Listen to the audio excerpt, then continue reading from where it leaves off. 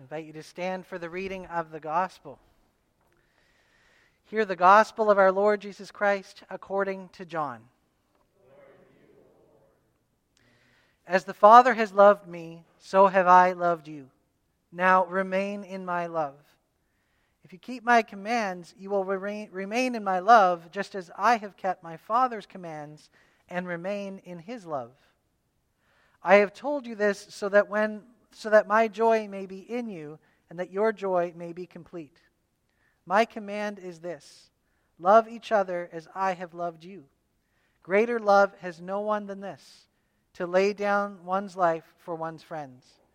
You are my friends if you do what I command. I no longer call you servants, because a servant does not know his master's business. Instead, I have called you friends. For everything that I learned from my Father, I have made known to you. You did not choose me, but I chose you, and appointed you, so that you might go and bear fruit, fruit that will last, and so that whatever you ask in my name, the Father will give you. This is my command: love each other. This is the gospel of the Lord. All right. I invite you to be seated. And Eva, we're very happy to have Eva Morton come and share a reflection with us today. We have to do the awkward thing of getting the headset on, though, which is everyone's favorite time. Let's make sure you get it on here.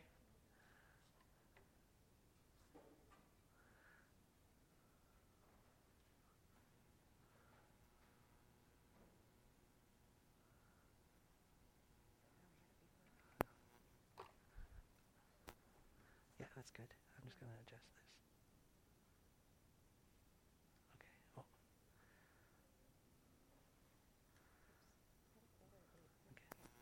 Okay. Yeah. Okay, go. Let's just bow our heads in prayer.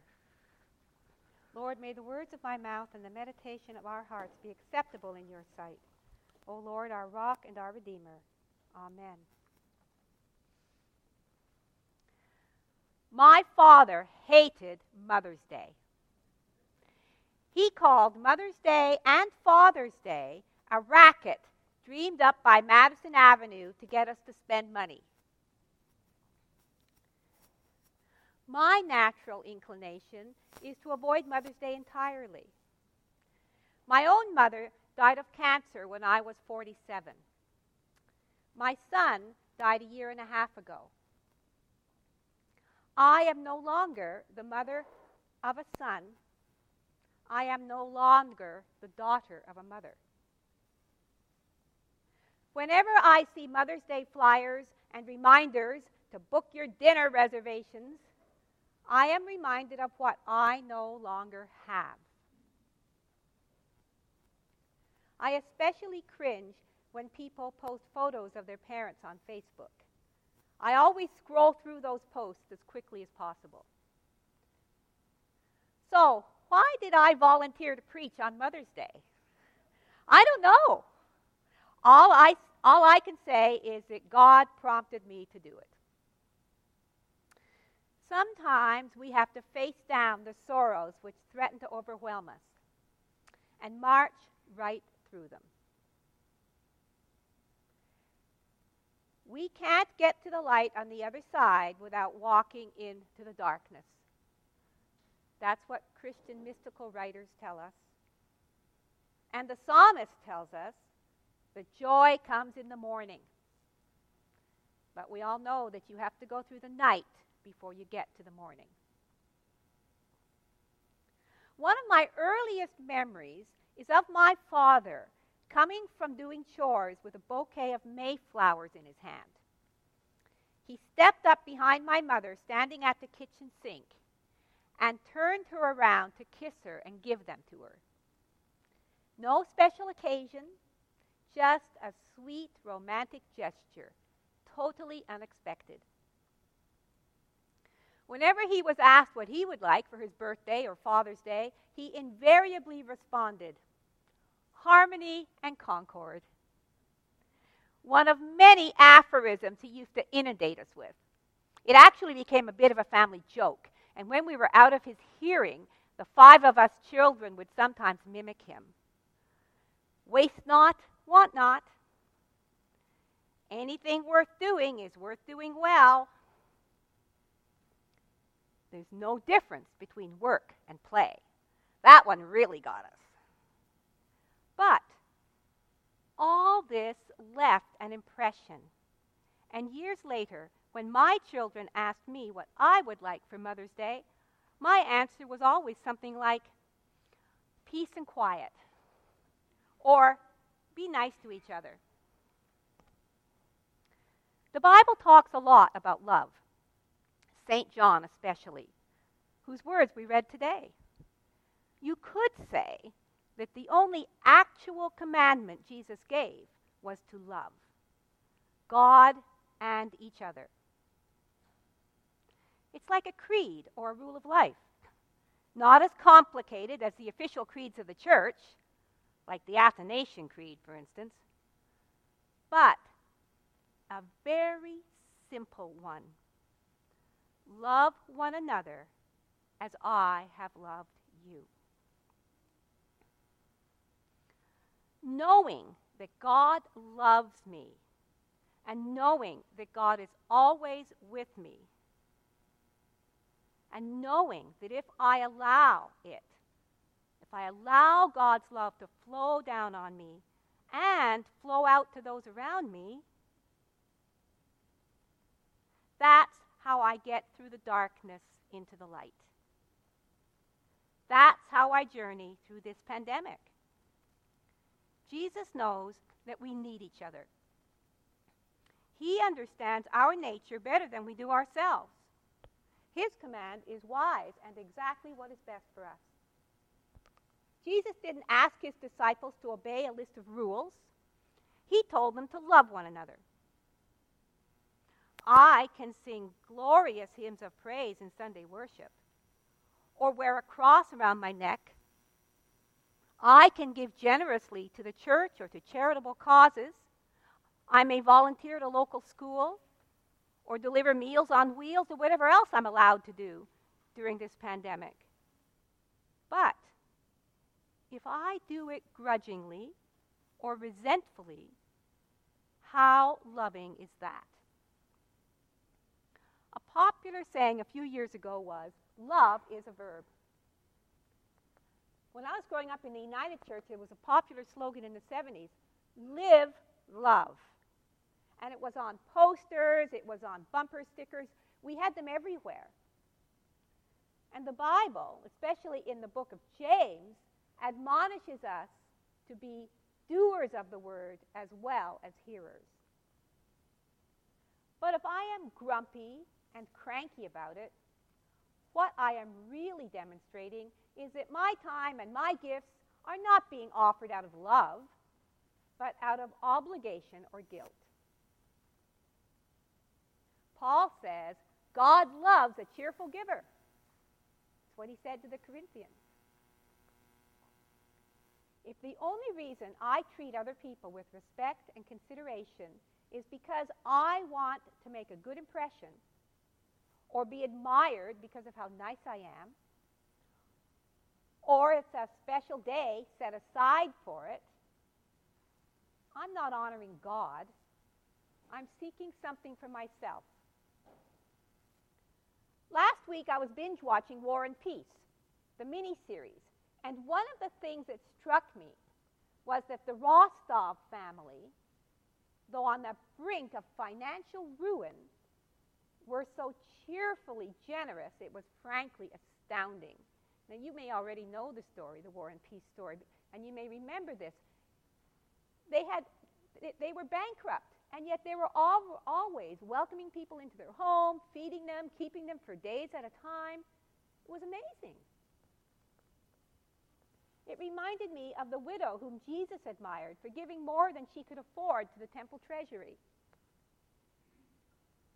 Cheerful givers aren't as common as they should be. How many times has someone offered you something and immediately followed it with a but. But it's a little out of my way. But it will leave me short. But I'll have to change my plans. But it will take more time. They might as well not offer at all, right? I know I have been guilty of just this sort of thing. Once the words are out of my mouth, I wince. And I wish I could take them back. Too late.